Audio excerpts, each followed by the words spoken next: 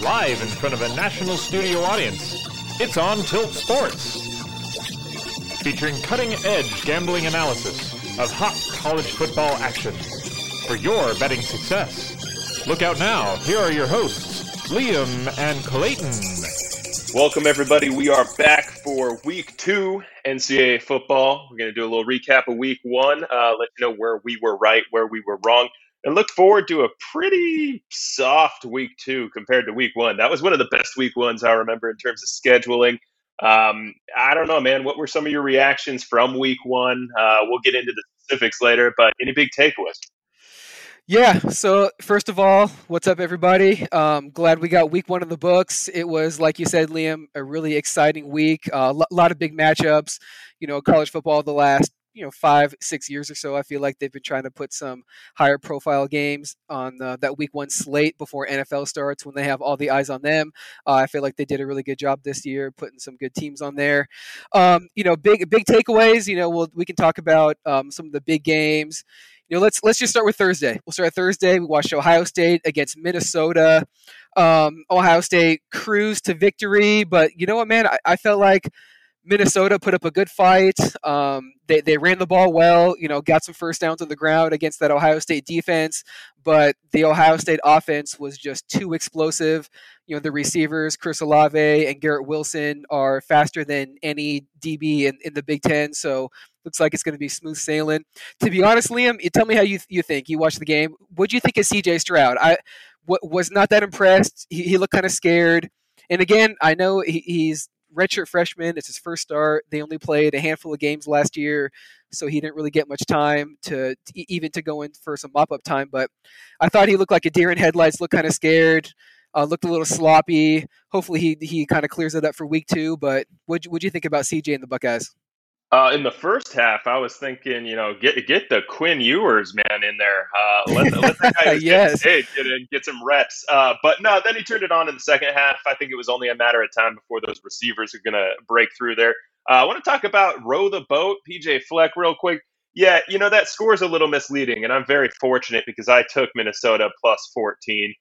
So love the push there for the two of us. I think you got it at 13.5 for Ohio State, so you're a big winner did. there. Luckily, the half-point win, I'll take it, baby. Let's go. Buy the hook, everybody. When you're on those 14s, 10s, 7s, and 6s, take the win. Don't go for the push like I did. That was a big mistake. I should have taken it at 14.5. We both could have been big winners. But nonetheless, I thought that ballsy call in the first half to go for it on fourth, and I think it was 1 or 2, handed it off, got a 70-yard run. That really sparked the offense. It really sparked the actual environment of the game. The fans finally started getting into it. I think Minnesota was leading at half after that, or if not, maybe early in the third. Then it started to get away from them. So, no, it was good, though. PJ Fleck, I appreciate that guy. I enjoy watching him. But, dude, we had 5 days of incredible games. I mean, every single day. Maybe the Monday of Labor Day wasn't that spectacular, but it was for me. Shout out Lane Kiffin for the late weekend bailout. I'll be perfectly honest. I had zero read going into Ole Miss, Louisville. I knew both offenses I thought would be really good. Ole Miss plays in the SEC. Their defense has to step up a little bit. Maybe Louisville is kind of gimmicky. Turned out to be correct. I didn't really have a read on it. I literally flipped a coin and put my negatives on Ole Miss and was very fortunate that they covered. That game was in cruise control, though, so I'm stoked. Thank you, Lane Kiffin. Late weekend bailouts are always fun. Absolutely. Yeah, it was hard to tell with Lane being out that game, but I felt like they weren't really going to have an issue, and they didn't. I did put money on the over. That was one of my 2 losses on the week. Ole Miss offense looked as advertised. They looked good, moved the ball pretty easy. Matt Corral looked comfortable, but unfortunately Louisville just looked really bad. The quarterback was kind of lost. Offense was not doing anything, so they did not help me out in getting that over. But overall, Ole Miss looked good, and I'm excited about them this year. If I recall correct, I think coach of Louisville, Scott Satterfield, formerly Appalachian State, that guy can put them together. So I had high hopes for him going into year 2. We talked about year 2 coaches, even though year 1 was kind of a wash. We'll see what they put together in conference play, but that wasn't a good representation. They almost actually backdoor hit your over with a couple late BS touchdowns. So Yes, almost I got know. it. Almost little backdoor action. Yeah. So Before we get into our first segment of the week, which is going to be where we were right, where we were wrong, just a quick recap of a couple of these things now looking at it. Oklahoma survived a scare from Tulane. I believe last episode you had mentioned that Tulane was actually slated to be the home team for this, and then they Hurricane were. Ida pushed that game to Oklahoma. So that could have been a different outcome. We'll probably talk about Spencer Rattler a little bit. Wisconsin, what are you doing in the red zone against Penn State? Oregon, big scare from Fresno State. Cincinnati looked pretty good, but it's the other Miami. Miami of Ohio actually might be the better Miami, personally. Maybe. And then we'll get into the rest of them. Those will be main talking points. So real quick, let's go where we were right, where we were wrong.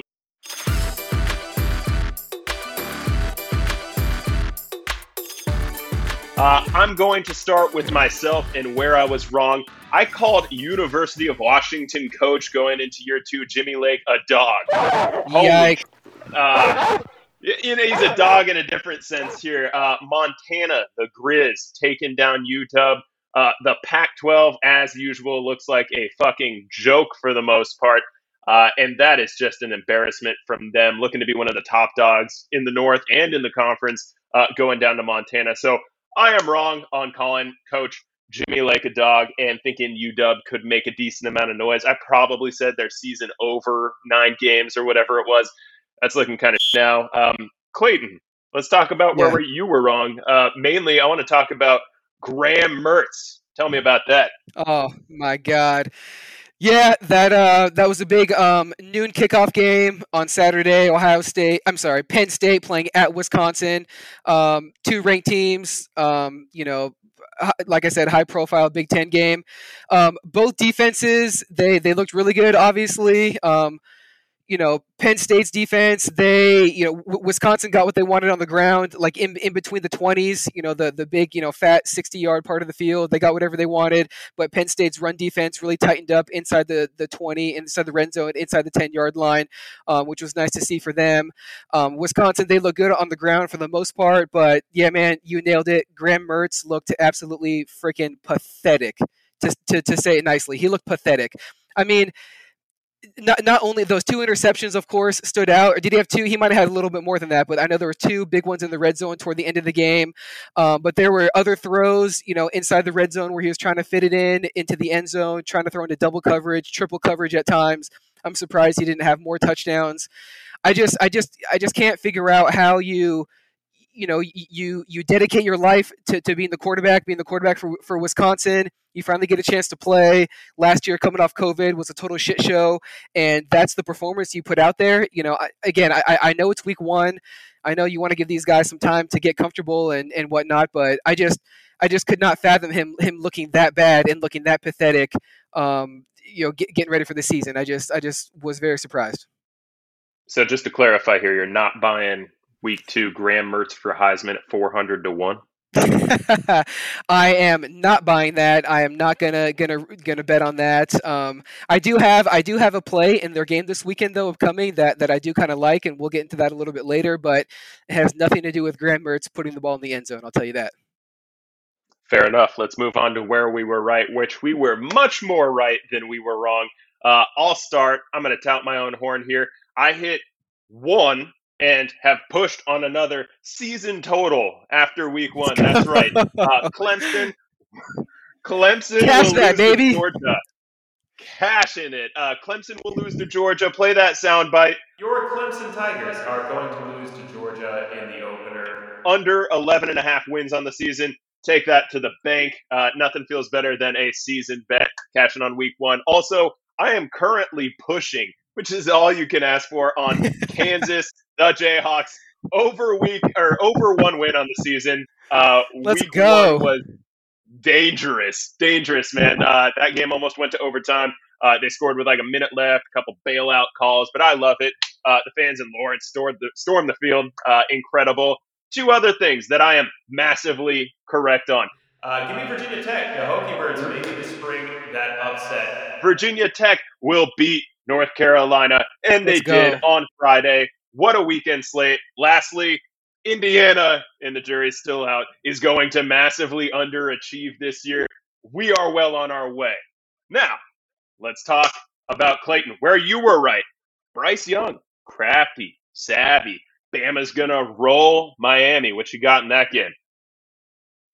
Yeah, so I mean, I guess I'll take credit for that. That was an easy prediction. I'm sure everyone else predicted the same exact thing, but Bama looked as advertised as they have looked for the last 10 years or so. And yeah, man, I mean, like I said, Bryce Young is the definition of savvy, crafty, clever. He's not the biggest guy. He's not the fastest. I mean, he can run. He can pick up some first downs, which he showed in that game with his legs if he needs to, but he's definitely not looking to run. He's looking to sit in the pocket. He's looking to distribute, and he just has a very impressive skill set as of now as a young player, only a redshirt freshman, I believe, and I'm just excited to see what he can do in the future. And again, I know all these Alabama quarterbacks look great. 3 of them are going to be starting in NFL games this upcoming weekend, which is incredible. Jalen Hurts, Tua, of course, and Mac Jones. And after watching on Saturday, I mean, I know it's a tiny sample size. This might be a little overreaction, but I think Bryce Young has the potential to be the best by far out of all those 3. He looks the most polished. He looks the most athletic. Just really looks like a 30 to 35-year-old out there on the field. Just knows what he's doing, knows how to manipulate the defense, and it just looks really impressive. And one more thing I want to point out about Bama, which is way different than a lot of other schools. Most other schools, you're a top recruit. The coach tells you can play right away. You get to the school, you play as a true freshman. You're the go-to guy as a sophomore and a junior, and it's really the offense is really all about you. If you're like a 5-star stud player, Alabama, that is absolutely not the case. Just to even get on the field and be in the starting lineup, just to get out there for a play with the Crimson Tide uniform on in an Alabama jersey is just so incredible. These guys, the last 3-4 years, I've noticed they just seem so humble, just so grateful to be out there in the field, and it just shows how hard it is just to get on the field and get some playing time. I noticed one of the running backs fumbled. He got yanked out of the game right away. A wide receiver dropped a pass. He got yanked out of the game right away. These guys just have no room for error, and they must be just absolutely perfect and on point every play, it seems like. Otherwise, their ass is getting yanked out of the game because they have other guys behind them that are just as good and waiting to rate their turn. So just the fact that they just seeing the machine that Alabama is, it's like a conveyor belt in a Ford automotive factory, just churning out parts, churning out NFL players. They all look the same. They're all ready to go, and they just reload like they do every year. Very impressive program. You trying to get a shout-out sponsor from Ford Motor Company? I am. Ford Motor Company. Shout out Detroit, Michigan. Let's go. We're looking for some money here. Speaking of Detroit, Michigan, let's go to their big brother, Ohio State. Clayton, you are absolutely right in saying Ohio State's receivers are insane. Yes, they were. Ridiculous. Let's talk about those guys.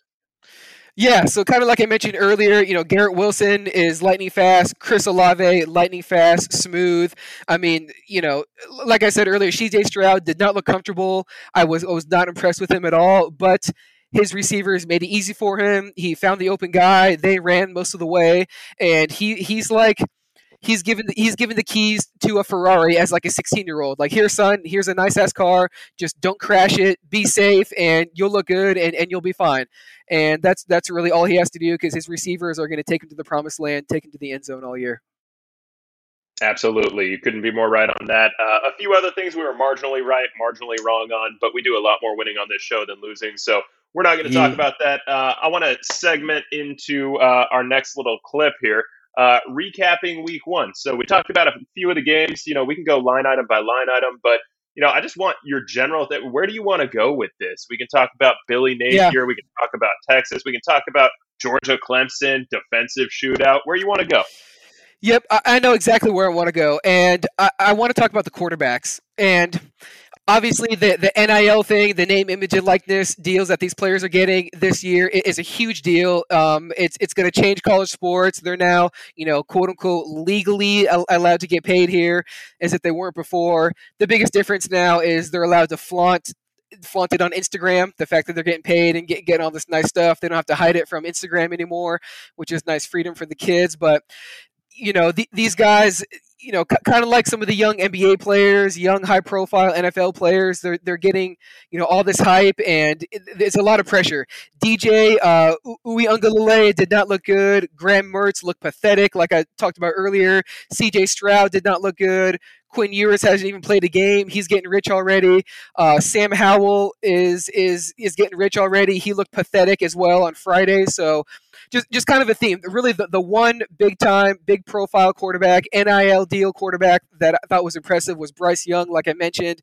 Hopefully these other guys get on track. Maybe it's just the week one jitters, not looking as comfortable yet, but it just looks like a lot of these guys think that they have it made already, that they're the stud, they're the star, and that's really not the case, man. I hope that they just put their head down, get in the film room, and just get back to winning football. Spencer Rattler too, man. He's one of the high profile guys. Second throw of the game against Tulane. I don't know if you're watching. Liam just chucked it up over the middle into triple coverage. Just like, bro, what are you doing? Like, that just is such a lazy, just nonchalant. Like, oh, I'm fucking Spencer Rattler. I can throw the ball wherever I want. Like, no, you cannot. The ball will get intercepted. This is not practice. Like, get your head out of your ass and let's get ready to play ball. This is not practice. Yeah, you're right. This is not practice because Oklahoma's supposed to have a defense, and I wouldn't have assumed Tulane's at that level. But shit, they surprised him. And/or maybe he was out partying the night before. Never know with these college kids. You said DJ looked bad. DJ U looked bad. DJ U, yeah.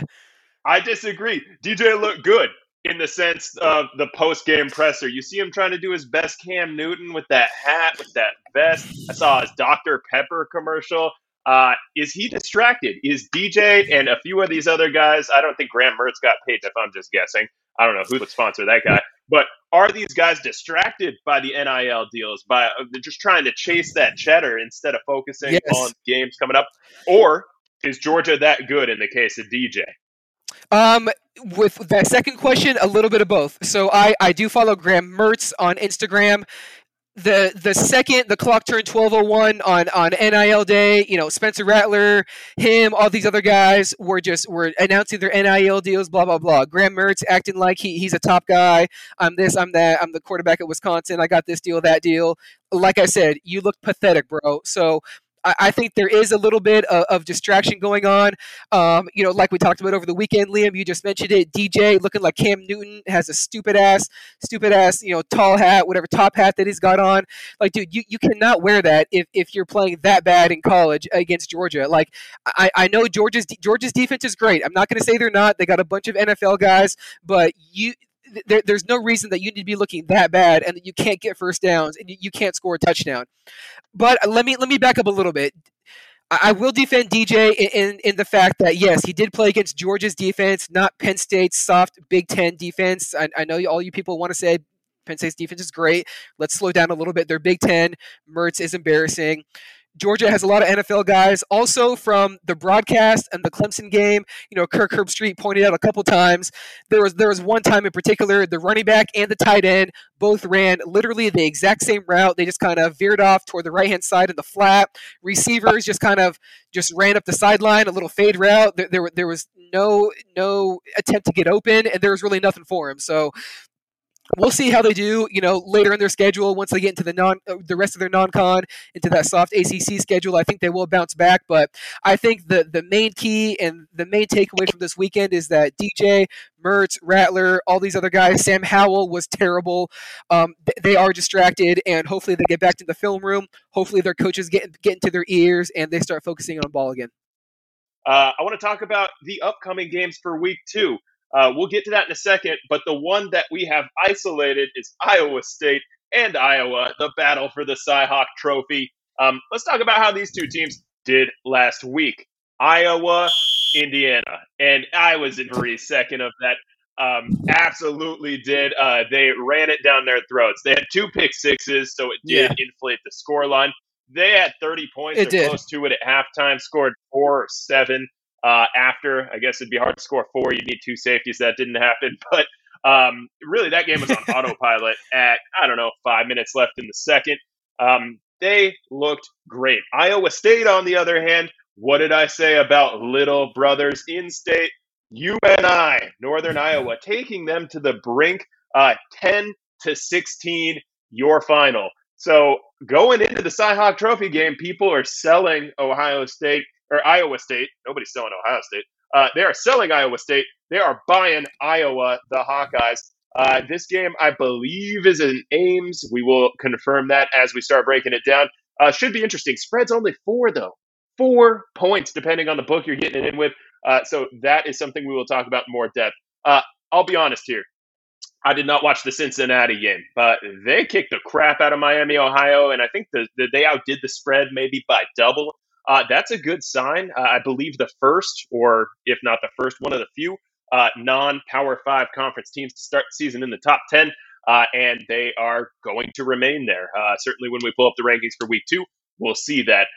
Alabama, Miami, like you said, that was never going to be a contest. I don't know. I think I said third string quarterback's going to be in the third quarter. I'm not sure that happened for Alabama. Who are their backups? Do you have a read on that QB room? Yeah, so I did not watch the Bama game long enough to see anybody but Bryce Young get in the game. He was in there up like deep into the third quarter. I did watch a little bit after halftime, had my eyes on some other games because it was a blowout, obviously, and I did play Alabama covering the first half. I think it was only 10.5. That was an easy win. But I did not see any backup quarterback play for Bama, if I'm being honest. The rest of the team, I know there were second, third stringers in there on the D line, on the rest of the defense. But like we always say, man, every year it's just the next wave of NFL players waiting to get on the field. So it was just another wave of young NFL players getting their first significant taste of college football, and I'm sure they'll be great later in the season if they have to contribute, and next year as well. So. Yeah, shout out Papa Saban for leaving Bryce Young in the game to work out those kinks that were so evident. They got Mercer this week. Look out for the Bears or the Grizzlies or whatever the hell they are. Hey, by the way, shout out Papa Saban. I did watch him earlier today at the podium, talking to the media, trying to get ready for this week's game. Classic Nick Saban playing psychology with this team. Really calling them out, really saying they only played one legitimate half of football. It was 27-3, I think, going into halftime. And then he mentioned the score in the second half was like 18-16 or something like that. So the last half of football they played, it was very close, not a lot of urgency. On Monday, apparently they had a bad practice. Coach Saban wasn't happy with it. Yesterday, they were complaining about how hot it was. So just a lot of negative stuff coming out of Tuscaloosa heading into Mercer this weekend. So maybe we should be worried. I'm just kidding. It's going to be a cakewalk, and hopefully there's fans in the stands. Otherwise, Nick's going to complain about that too. So I have yet to find a book that's offering a money line on Alabama. That's how bad it is. It's going to be minus 10 million probably, but yeah. Yeah, man. Let's talk about the Pac-12. Actually got a dub for somebody who was, I think, number 11 in week 1, Oregon. Looking not great against Fresno State. As we were saying last week, what do we do in scheduling 11 a.m. kickoffs for the home team and the perennial top dog in the North, Oregon Ducks? That is bad on the Pac-12 new commissioner there. Maybe he didn't have the power to change it last second like that, but Fresno State put up 24 in Autzen. Oregon only put up 31. The Boston College transfer not looking great. I don't know how much of this is Fresno State, a very, very, very quality Mountain West team for the last several years. How much of it is that? How much of it is Oregon looking bad? But if you're the top dog in any Power 5 conference, and I know Pac-12 is on the fringe of that at this point, you shouldn't only be winning by 7 there. By the way, UCLA looking very good. Went into week 1 not ranked. I believe they're number 16 or so now after the big win over LSU. As we talked about on the last episode, LSU starting quarterback out. Didn't really seem to matter that much. UCLA got after it. And guess what? UCLA plays Fresno State 2 weeks from now. They get a bye. They played week 0, week 1, get a bye. But They are playing Fresno State. Look out for that game. If Fresno State's as for real as I think they might be, that national championship that UCLA thinks they just won could be really short-lived. And they're going to have to donate that confetti from the Rose Bowl back after losing to Fresno State. We'll preview that in looking ahead to week 3. Anything else from week 1 that you want to cover? Yeah, we mentioned a little bit about Sam Howell and North Carolina Tar Heels playing Friday night in Blacksburg at Virginia Tech. Very disappointing showing for the Tar Heels. They have, national championship, Final Four hopes for them. Sam Howell has Heisman hopes, and I said earlier, they look pathetic. No juice, no energy. Sam Howell stands back there in the pocket with the ball in his hand, just flat feet, heels on the ground, just no urgency. Every time they put the camera on Mac Brown, just a stoic face, just no juice on the Carolina sideline. Maybe they're not used to playing in front of a packed house. It was popping up there in Blacksburg, which is great to see. Great to see fans back in the stands, but not a good showing for the Tar Heels, and let's see if they can get back on track this weekend. So, and then also you mentioned Oregon. Oregon, I didn't watch that game, to be honest. It was not on TV anywhere. It wasn't a nationally televised game. I imagine they probably took it easy. With Ohio State coming up this weekend, didn't want to show too much. Kayvon Thibodeau got the ankle injury, which is a little bit of a scare. He came out with a walking boot after halftime. Not sure if he really needed it or not, or if they're just playing a few psychology tricks in Ohio State. But Ohio State's run defense did not look good against Minnesota. I could see Oregon moving the ball against them, but I don't see them keeping up with Ohio State. Man, they score too easy, too fast. They can get whatever they want, whenever they want. It seems like. We didn't even address one of the best stories of all time in sports. I know. When you have McKenzie Milton getting into the game for Florida State, and I am pissed that the Florida State starting quarterback lost his helmet in that game, because otherwise my spread wouldn't have been ruined. Do not chase teams that are starting to look bad. And you know what? Never chase Notre Dame. I think I started at -7 for the game. I got them again at like -9 after that easy first touchdown.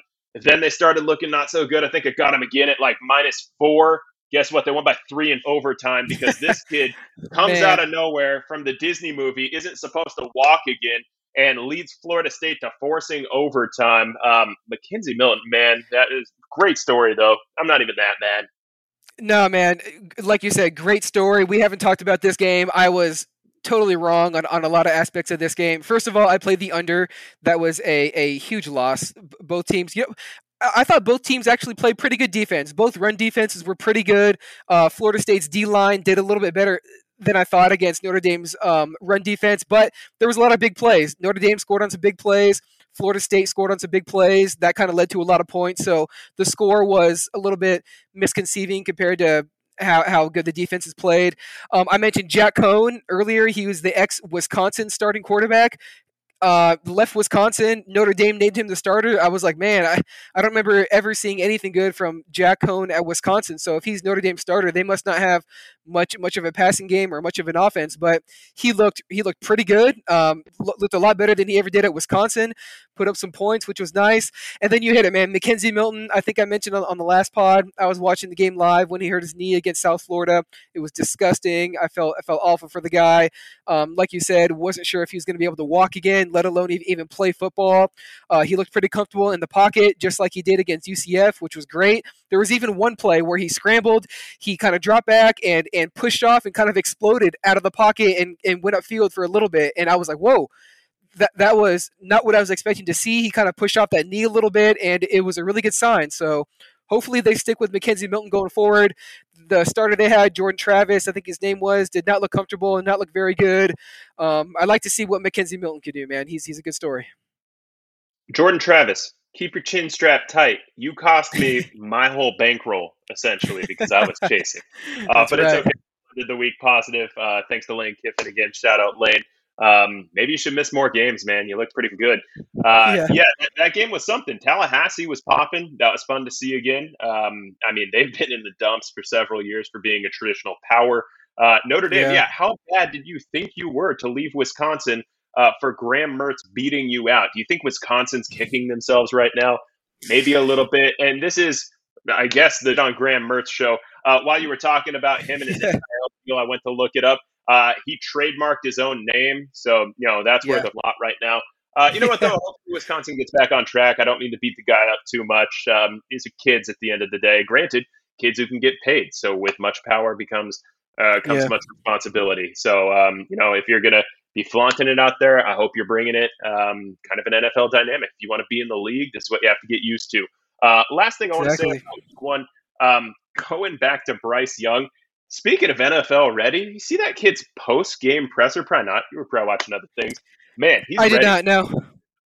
That is the most mature kid I have seen in NCAA football. I know a lot of times these big-time schools, they will have specific media personnel to give some training to their players, but you've seen some of these post-game pressers, and even a quarterback, somebody who's supposed to be the leader of the team most of the time, somebody who's going to have maybe that ability to speak and be the face of a program. Sometimes they don't bring it, and man, did he. So I'm excited to see what happens to him for years moving forward. As you said, he may have the potential to be at the league and or in the league and actually be the best Alabama quarterback out of the bunch. So those are our overreactions from week one.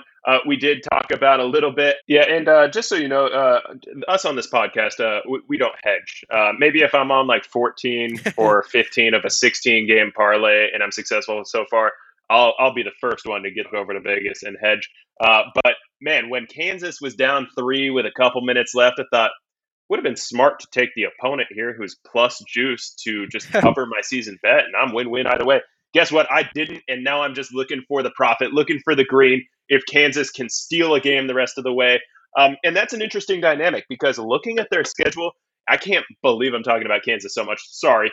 But they're probably not going to win another game. I need to get lucky there. Yeah. Likewise, Clemson, frankly, may not lose another game looking at how soft their schedule is and how it lines up for them. Despite those two things happening in week one, they're going to play out in opposite fashion. So book me down for a 1-11 Kansas and an 11-1 Clemson, running the table, maybe trying to sneak back into the CFP. We will see what happens. However, on the last pod, and the last thing I'm very happy about this previous week, NC State looks really good in the ACC. Yeah. They always give Clemson a scare, and that could be interesting. But regardless, Clemson's going to go undefeated, maybe lose one more. Kansas is going to go undefeated, probably not win another unless they take a conference opponent to overtime, something like that. So let's look forward to week 2. We got a couple big games coming up. Well, I'm trying to make some hype out of this. They're not that big compared to week 1. We were spoiled. Early on, 12 o'clock noon Eastern time, we got Ohio State hosting at the Shoe the Oregon Ducks. Again, we just covered how both those teams looked. That's lining up interesting. I'll get you a spread in a minute. A couple more big games to look out for. We got the Cy-Hawk Trophy, number 9 Iowa versus number 10 Iowa, or I'm sorry, number 9 Iowa State, number 10 Iowa. Kind of ironic given how they were showing. Crazy. Both Iowa teams ranked in the top 10. I think that's the first time ever, I want to say. It's the biggest battle for the Cy-Hawk Trophy in history. We were talking about how we love this game previously. Who schedules the biggest game of each of their years on the second week of the season? Week 2. These guys do. Yeah, gotta love it. Give us some fun here. Utah at BYU, the late game, the Holy War. Utah winners of something like 8-9 in a row. But if you look back, aside from last year, BYU, Utah, that game has been decided by like 4 or 5 points or less every single one of those 8 or 9, except for the last one where it was kind of a blowout. Look for Utah coming in at number 21 this week to make some noise there. Got 2 more for you. Texas A&M going to Colorado, but not Boulder, Colorado. Playing in Denver. Jimbo's got that team cranking. A&M's looking good. They're trying to get into the CFP for the first time. I want to say ever. If not, it would only be the second. Yes, and go into elevation early in the season. We usually love to fade any team playing the Broncos, playing at Boulder early in the season. Right. Same thing true of Denver. However, let's be real. This is Jimbo going against Carl Durrell, Colorado Buffs. By the way, Colorado Buffs are breaking in their 6th Ralphie, I think. Great tradition in college football, running around. I remember we got to see that, and Ralphie just ran right into the back of the trailer, like 3 feet in front of us, almost got my arm taken off. That was so cool. The last game that we want to isolate, 7 p.m. Eastern, 4 Pacific, 1 Hawaiian. We got Texas against Arkansas.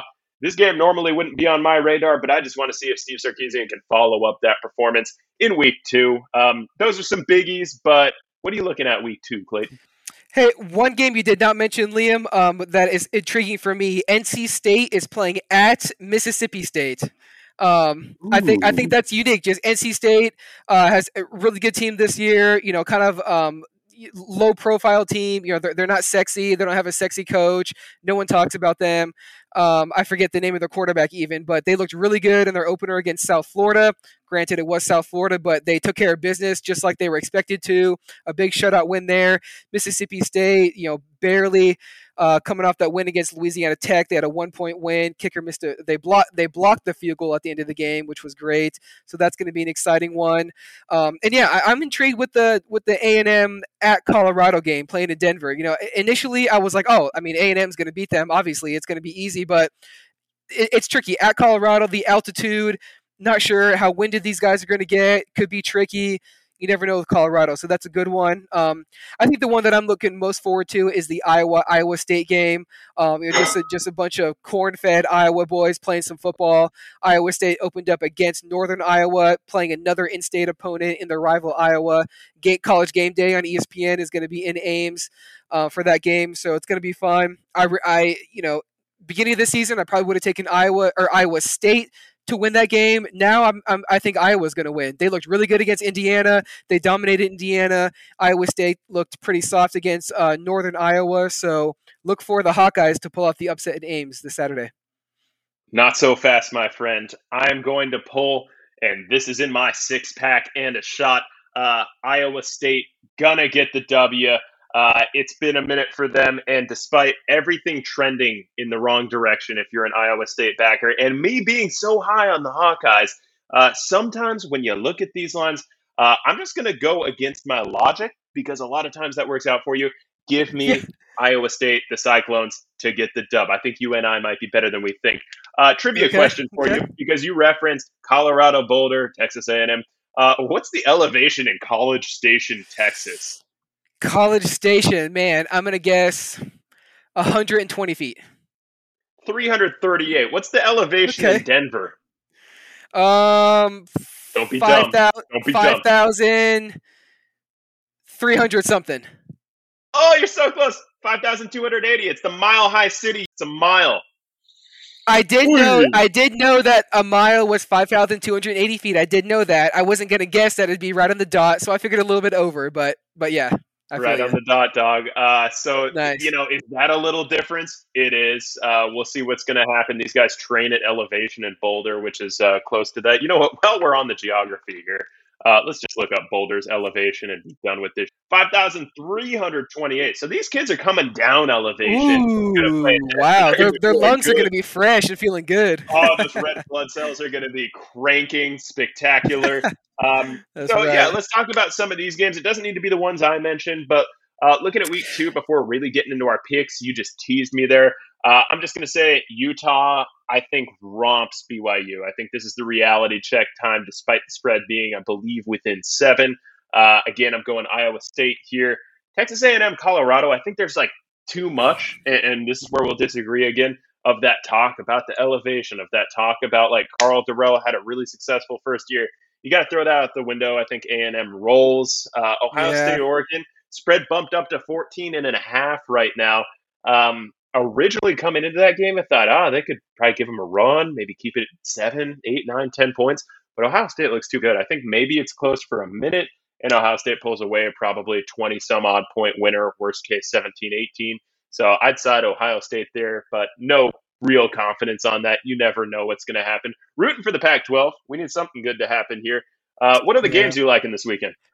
Another one, not sure if you mentioned it or not, Washington plays at Michigan.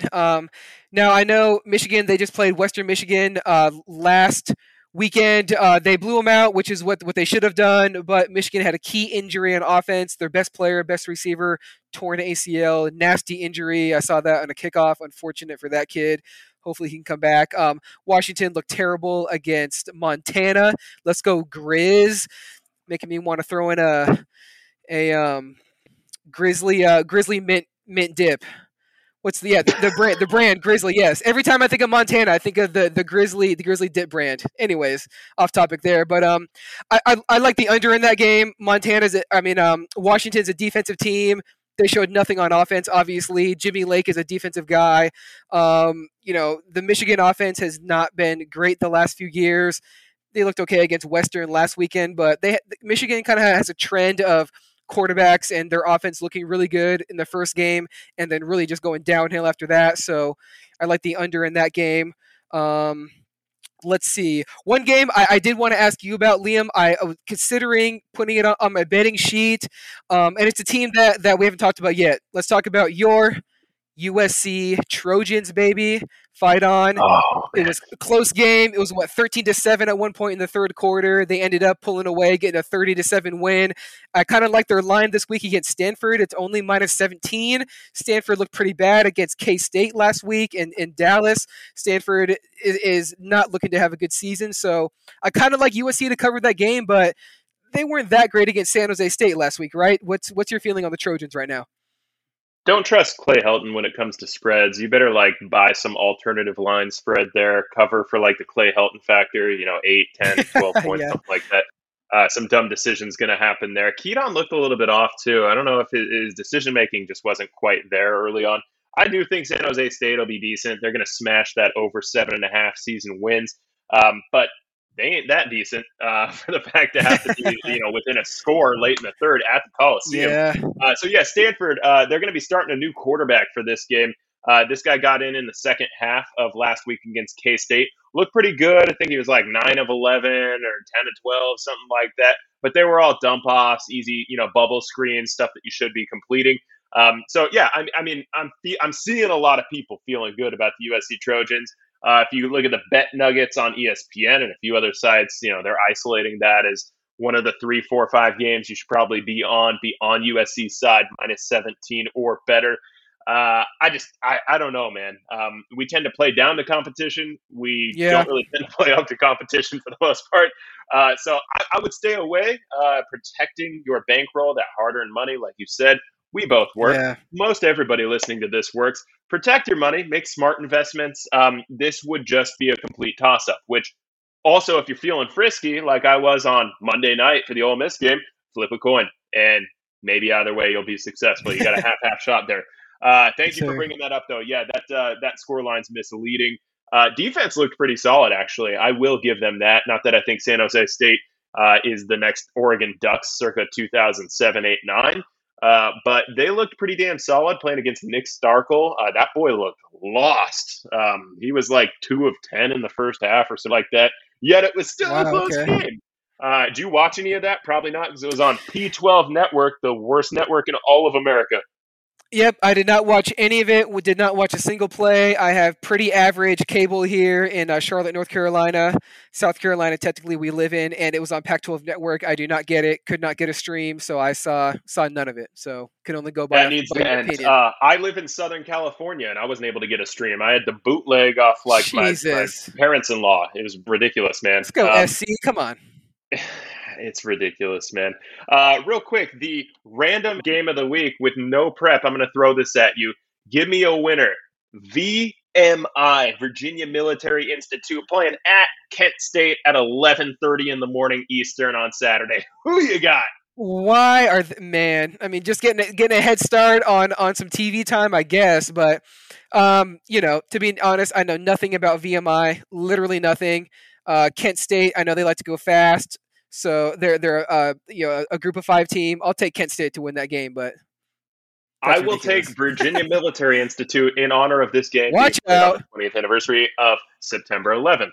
I do not know okay. Spread, I will look that up. Yeah. Look for the win there. Other military-oriented games. We got Air Force playing Navy. Until Navy shows me something, I'm going to take Air Force. Also, Navy doesn't know what a forward pass is. That hasn't worked for several years, running their offense as it has been customarily pretty decent in the past, especially in that Army-Navy game, one of my favorite games of the year. But Air Force knows what a forward pass is. This game, I don't know where it's being played. I'll get a quick read on that. But give me Air Force to cover whatever the hell the spread is there. I believe that game is probably being played in Colorado, even if it's not. Doesn't matter. And again, military ceremony. If you guys would just want an absolute lock of a bet, just pure principle, take the under in that game. Service Academy unders are all day long. Army, Navy, and Air Force, I believe, at least they have been up until this year, they all run the option. It's going to be running the ball 3 yards in a cloud of dust. The clock is just going to be ticking the whole time. It's going to run out fast. Under. It might only be like 40 or 41, but I would still play the under. It might be 13-7 at the end. No, that's exactly it, man. When you see an under that's abnormally under, when you see an over that's abnormally over, it's tempting to go, oh, well, that's not going to happen either way. Go with what the line's stating. If the over under is 36 points, take the under because there's a reason the line's that low, and it's so tempting. Most of the money is going to be on the over there. Go ahead and take that sharp position there. This game's being played, actually, Air Force at Navy in Annapolis, Maryland. Doesn't matter. Air Force Falcons going to roll. I'm expecting 15-plus point win. Spread is within 7 last time I checked. So we're introducing a new segment on this show, and this is going to be my favorite. As you heard last week, we have season-long wagers. I believe 4 of them, one of which already pushed. So really we have 3 of them related to Clayton and myself buying each other something nice, or rather Clayton buying me something nice. What we're going to do is add on every week. We call this 6-pack and a shot. We're going to have 6 picks that are at the spread. We will see who has the better record each week. And whoever has the better record is going to get 1 point equal to 1 season-long bet for that. If it's a push, this is going to be like a skins match in golf where it carries over. So we could push, being 6-0 like we're probably going to be, 5 times. And then that 6th week's going to be worth that much more. So looking at that, we're going to alternate here. The shot, just to qualify this, is a plus 300 or better bet. Whatever you're feeling for the weekend, this won't factor into the actual standings of our season-long wager tally, but it's just a little bit of fun, and honestly, this is where you can really make some money if you're feeling frisky. I will start us off.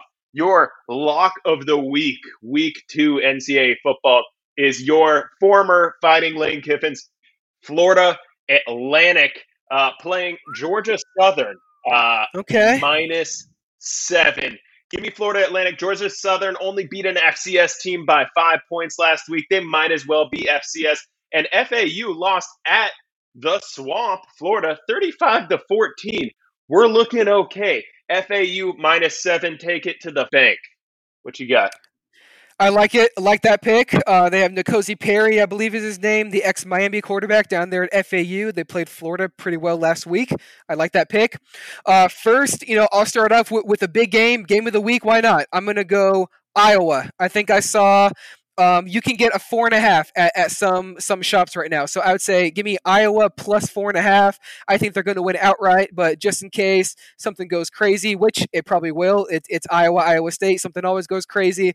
I'll take the 4.5 just for a little extra protection.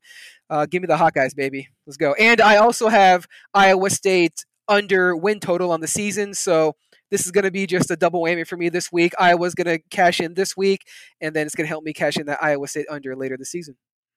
Your subconscious is leaking into this. You know you have that bet. That's why you're taking Iowa. Again, logic with sports betting doesn't always work. God, what was that one, Clayton? I feel like you were looking at a bet and you're like, there's no way James Harden's not going to get that many assists, and then he totally did. It goes the other way sometimes. So for TCU, that's my second pick of the week, -11.5. They are playing the Cal Bears, who lost to Nevada, the Wolfpack, over the weekend. That was also part of my issue. I went in on Cal at halftime. That didn't work out. TCU, talent edge. TCU, better coach Gary Patterson. TCU, playing at home in Fort Worth, Texas. Cal plays in the Pac-12, auto fade. So give me TCU, the Horned Frogs, -11.5 as my second 6-pack pick. Man, I'm liking your picks, man. I might piggyback off some of this, but yeah, like TCU, not a good look for Cal last week. Although Nevada, they got a good quarterback, Carson Strong, going to be an NFL guy, but still can't be losing to Nevada, man. Come on. All right, so I'm gonna go back to the Big Ten. I'm gonna go back to my Wisconsin Badgers. And like, what's the theme of the show so far? We're just gonna shit on Graham Mertz. I'm gonna shit on him some more. No, I'm not going to take Eastern to cover, Eastern Michigan, that is, but I'm going to take the under in that game. Like we talked about last week, Wisconsin's offense looked pathetic. Their run game is really great, though. Always, for the history of time, Wisconsin has a great run game, really since the 90s. Looking for them to run the ball, keep the clock moving, make sure that they secure a W this time. Can't go 0-2, obviously. Their defense looked really good against Penn State. Now, granted, Penn State didn't look good either. Their quarterback, Sean Clifford, he looked pretty pathetic too. Didn't really have much else going for them. But I like Wisconsin's defense. I don't like their offense. Give me that under. I think it's around 50 or so, 50 or 2, 50 to 52, Wisconsin, Eastern Michigan. Hey, give me your number. You have to lock this in. Let's call it 51. I'll tell you right now. Give me Clayton's scanning 5 the book seconds. to see the best line for him. Perfect. 52. 52. 52 it is. You are taking the under there. Game number 3 for me. Tulsa plus 12.5 playing at Oklahoma State. Tulsa keeps this one close. They are 8-2 at the spread in the last 3 years when they're double-digit dogs. You like that fucking research? You do. Spencer Sanders is questionable.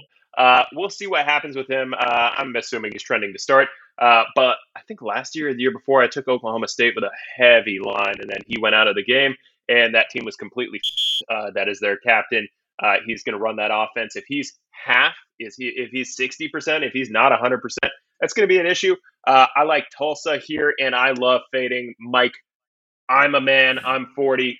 Gundy. So give me Tulsa plus 12.5. Who you got? Liam, let me ask. I got to ask you on this pick. Do you know that Tulsa lost to UC Davis last week? Doesn't matter. Doesn't matter at all. 19 to 16. I still like it, though. I still like it. That's exactly what's going to happen. The public's going to be researching, the idiots, and they're going to be like, well, look at that. They lost to UC Davis. UC Davis usually gets rolled by Stanford at the beginning of every season. But I don't know. Who knows? Up and coming, program that we don't know anything about. It could be the UC system. They got those cranking. Yep. I hear you. All right. I'm going to go to another game that we already mentioned a little bit, Washington and Michigan. Washington, obviously last week they lost 16-10 or so to Montana. They looked, pretty pitiful, no offense. Michigan, I don't trust their offense ever. Like I said, I know they scored quite a bit last week, but I don't trust Harbaugh. I don't trust their quarterbacks. There's nothing about the Michigan program I trust other than Harbaugh being weird. Give me the under in the Michigan-Washington game. I don't see much going on in that game. I see the clock moving, a lot of dullness. And you got defensive mind, clearly Jimmy Lake against FCS Power Montana. Only gave up 13, so you never know. By the way, the under is 48.5. 48.5, that is low, and you are taking the under, correct? Low. Under. That's Give me sharp the under. money right there. There's a reason why it's low. That's right. You know what? I'm going to skip down to one of my later picks of the 6th then. Give me the University of Washington plus 7 in the Big House. If you know anything about me, which you don't, it's that I don't bet over unders. I hate it. You have to wait till like the third quarter to know if you've even got a shot either way. It is a smart move. Clayton does it a lot. He's successful. But give me a team. Give me a team I can be invested in when there's like a pick 6 in the first quarter or something. UW plus 7 at Michigan. This is like an abusive relationship. Jimmy Lake, he cannot keep hurting me. Maybe he will. Just maybe Michigan's equally good, maybe a little less good than Montana. I could see that. Jim Harbaugh, probably on his way out. He restructured his deal last year or the year before to remain, which looks good. It's like, oh, Harbaugh got a contract extension. If you look at that thing, it was basically like, don't fire me. I'm down to stay here. And Western Michigan, directional game last week. Western Michigan didn't look good, but Michigan inflated scoreline. What is your pick number 4 here? Yeah, so I'm gonna stay in the Big Ten for whatever reason. There's a few Big Ten games that I liked, or at least Big Ten teams. I'm gonna go Ohio State, Oregon, and again, I'm not gonna play the spread. Like you mentioned, Liam, I do like over unders. Spreads, you can get some backdoor covers here and there. I do like playing some totals. Give me the over in Ohio State, Oregon. It's 63.5 at the moment. Looks like is the consensus. Kind of like you hit on earlier in the show a little bit. Ohio State's run defense did not look that great against Minnesota. Minnesota, used the ground and pound game pretty good against the Buckeyes. I imagine Oregon to do the same. Anthony Brown probably going to be the starter this coming week. He's more of a runner anyways. Look for them to do a lot of zone read. Keep the chains chains moving with the run game. Hopefully they can capitalize in the red zone. Hopefully they can get some touchdowns instead of settling for field goals. And then Ohio State, let's be honest, man, they're going to roll out of bed, score 40 to 45, probably pretty easy, probably going to be pretty quick.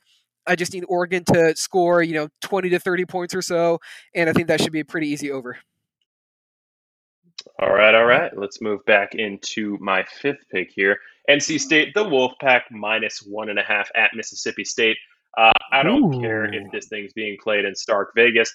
NC State was dominant last week against USF, 45-0, I believe the scoreline there. Mississippi State trailed like 34-14 in the fourth quarter against Louisiana Tech, La Tech at home. Louisiana Tech's season win total is 4, and they almost squeaked one out there. They rallied with 3 fourth quarter touchdowns. I think, like you were saying, they blocked a field goal at the end or something like that. That was also a brutal bad beat for over bettors if that field goal had gone through. So the Pirate goes down at home. Give me NC State. That is a lock, -1.5. I like it. I had that game written down, was kind of nervous about it. I'm not going to play it, but I do like that NC State pick. I think it opened, last time I looked at it, it was -2.5 NC State. It's down to -1 now, but I like it. I like that play. NC State looks really good, kind of an undervalued team right now early in the season. Next place I'm going to go, this might sound a little weird. I'm not feeling great about this one anyways, but give me the University of Virginia, the Fighting Hoos, -10. Give me them to cover that against Illinois, the Fighting Illini. Kind of a weird game to pick, but Virginia, they looked good last week. They played, I think it was William and Mary. I want to say they won 42 or 43-0, which, the opponent that they played is not that impressive, but they took care of business. They did what they should to a team like that. Illinois coming off their big win against Nebraska. They lost to UTSA last week. I believe it was like 37-30 maybe. UTSA is pretty good. They have a pretty good quarterback, a mobile guy. But coming off beating Nebraska, Illinois should have had a better showing. I like Virginia to be pretty comfortable in this game. Give me the 10 points there, -10. I like that pick. It's the first pick of yours that I have liked. You're doomed. Or I'm screwed either way. Let's go to game number 6. Pitt, -3 in Knoxville. Give me, on these 6 picks, I'm going with 4 teams playing in what they say are hostile environments. OK State, Mississippi State, Michigan, and Tennessee. Until Tennessee shows me something better, I'm going to auto-fade them every week. Who was their coach? You tell me in a minute, but their coach a few years ago, since he took over, started fading them every game. I want to say Butch Jones. I don't know if that's correct. Maybe. Oh, yeah. This is simple. Fade Tennessee every game until they show you otherwise. Pitt, they're going to play reliable, well-coached football. -3 in Knoxville. Could you have imagined telling that to Peyton Manning fans in 1998? No. But man, look out for Pitt. They're going to play quality football. Probably get the outright dub there by 10, 11 points or better. So go ahead and smash that. That's the end of my 6. I like it. Pitt is a good pick. One of those consistent programs, always going to have good line play. Really consistent head coach and Pat Narduzzi. Tennessee rebuilding. Josh Heupel is the coach there now. They look pretty decent, but they played Bowling Green at home last Saturday, so I'm not really sure. Like that Pitt pick on the road. I'm going to go the last game I really feel good about. I shouldn't because it's a rivalry game. Going to go back here again. I'm going to take Utah -7 against BYU. Is it still -7? Let me double check that. Yeah, go ahead. Lock that in at whatever the current rate is. Current rate. -7. Yes. So I think there's some value here with this number at -7 because Utah, veteran team, like we say, always good line play, always good O-line and D-line play. They have a veteran quarterback, Charlie Brewer. We talked about him last time, came over from Baylor, really going to open up the vertical pass game. BYU, not really sure what to expect from them this year. Opened up with a win at Arizona. I think it was at Arizona. No, it was in Vegas against Arizona. In Vegas. Yeah. Yep. This past week was pretty impressive, but It was Arizona. Arizona is in a huge rebuild right now. They don't have any players. I'm not sure what to make of that BYU win. They're more of a consistent program right now than Arizona is, to be honest with you. So I like Utah handling the Cougars pretty comfortably on Saturday. Fair enough. You lead me to not my shot yet. But if you're looking to take a shot here, not the one I'm going to endorse, but just going to tell you on the side, I'm feeling Arizona to bounce back against San Diego San Diego State Aztecs when they San Diego come to State town. did not look good the first half, 3/4 of their Yeah. game last week. Their offense was pretty pitiful, so I do like that pick. Also lost money on that. Saturday night was my downfall, or Sunday night, whatever that was. There were some great moments. Yeah. There were some downs. Again, thank you, Lane Kiffin, for the bailout. Thank you, tennis, for giving me the buffer on the front end. Whatever weird sport you're into, MMA, tennis, Romanian table tennis, whatever you like to do, go ahead and build that bankroll for it Saturdays, because this is what it's about. All right, here's my shot. Delivering everybody listening to this, all 2 or 20 of you, plus 384 odds. My shot is a parlay.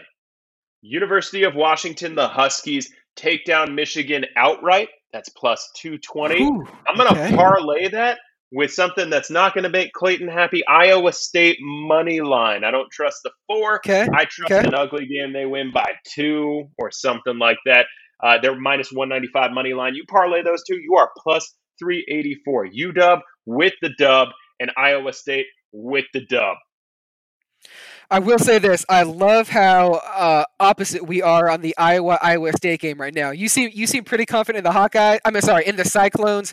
I am pretty confident in the Hawkeyes, so can't wait to watch that game, man. We'll see who's right later in the day on Saturday. Going to be a good one. All right, for my shot, as we call it, I'm just going to take a single game here.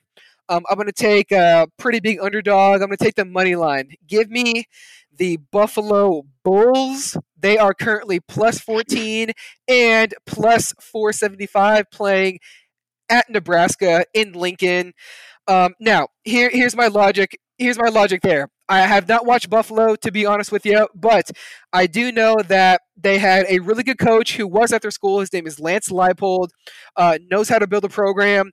Obviously, those MAC schools aren't churning out NFL players like some of the Power 5 schools are, so I imagine they're going to have some veteran players that Leipold recruited, that kind of taught his ways, kind of ingrained the right way to play football in that program. I kind of trust some of those veteran guys that are probably on the Buffalo roster. And Nebraska is an absolute shit show right now. Everyone's calling for Scott Frost's head. He feels the pressure. They don't have any confidence. I don't have any confidence in them. Give me the Buffalo Bulls outright winner against Nebraska in Lincoln this weekend. Lock that shit up. You sure you want to do that? No, but for this pod, yeah, I am. Let's do it. Why? Do they have a bunch of COVID opt-outs or COVID? No, nothing related to this week. But it's funny. I'm glad you brought in that Kansas coaching transfer to this conversation related to Buffalo. How much have we talked about Kansas on this pod? Are we Kansas fans? I mean, this is the new Kansas Homer pod. Let's go. Hey, talk. Let's go, boys. What I wanted to say is, yes, he took the head coaching gig in Lawrence. Secondly, he took 9 of his best players with him for transfers. So look out. I don't think a lot of those boys are still there, but I like the balls. I also think, as we've said, Cardinal rule on this show is fade Scott Frost. He is probably the worst coach in America. I stand by that statement from last week. Look out for Buffalo. Also, the MAC, one of the more fun conferences to watch, MAC Mid-American Conference or Mid-America Conference, one of the two. Not on my 6-pack and a shot, but by the way, if you want something absolutely degenerate, just to trip up your bookie or whatever, your group thread with your boys, give me the South Alabama Jaguars. Minus 14 at Bowling Green. Bowling Green looks as soft as they come. South Alabama played well against a solid squad in Southern Miss. Shout out Brett Favre from back in the day. So give me the Jaguars. Really quality team, super athletic. So that's another fun one. That's your bonus pick. We got these locked in. We'll see who wins the week. Like I said, we could push because we're probably going to go 6-0. Actually, we're probably not because we're opposite on a couple. We'll see what happens. Maybe a 5-1, 4-2 week. Anything in the positive money, I'll do it for you. Clayton, any parting words for the listeners? UCLA is not playing this weekend. I don't think they are. Yeah, I didn't really mention much about them myself, but Liam, you're gonna hate to hear this. Being a USC grad, but really excited about the Bruins this year. They look like one of the three, real teams in terms of like power and line play in the Pac-12. Them, Utah, and Oregon seem to have their act together on the O-line and the D-line. That's not a strength of most teams in the Pac-12. So really excited about the Bruins. They out-schemed LSU, really outplayed LSU, has really good tight ends. Really a solid-looking team. The only part that I'm kind of nervous about is the quarterback DTR. Play. Quarterback. Yep, Dorian Thompson-Robinson. Can he make enough throws? Can he be consistent enough? Can he avoid the big turnover? That's really the big question. If he can, if he looks decent, I can see UCLA walking away with the Pac-12 South and maybe even the conference title this year. So excited about the Bruins. I don't fully disagree with you. And I try to be as impartial as possible. Clearly, I'm not the highest on my team. Agree with you about the line play. Shout out Orgeron for the Sissy Blue comment. UCLA athletic department jumping all over that, producing those Sissy Blue shirts. Going viral. A fun time. It's a fun time to be a Bruin.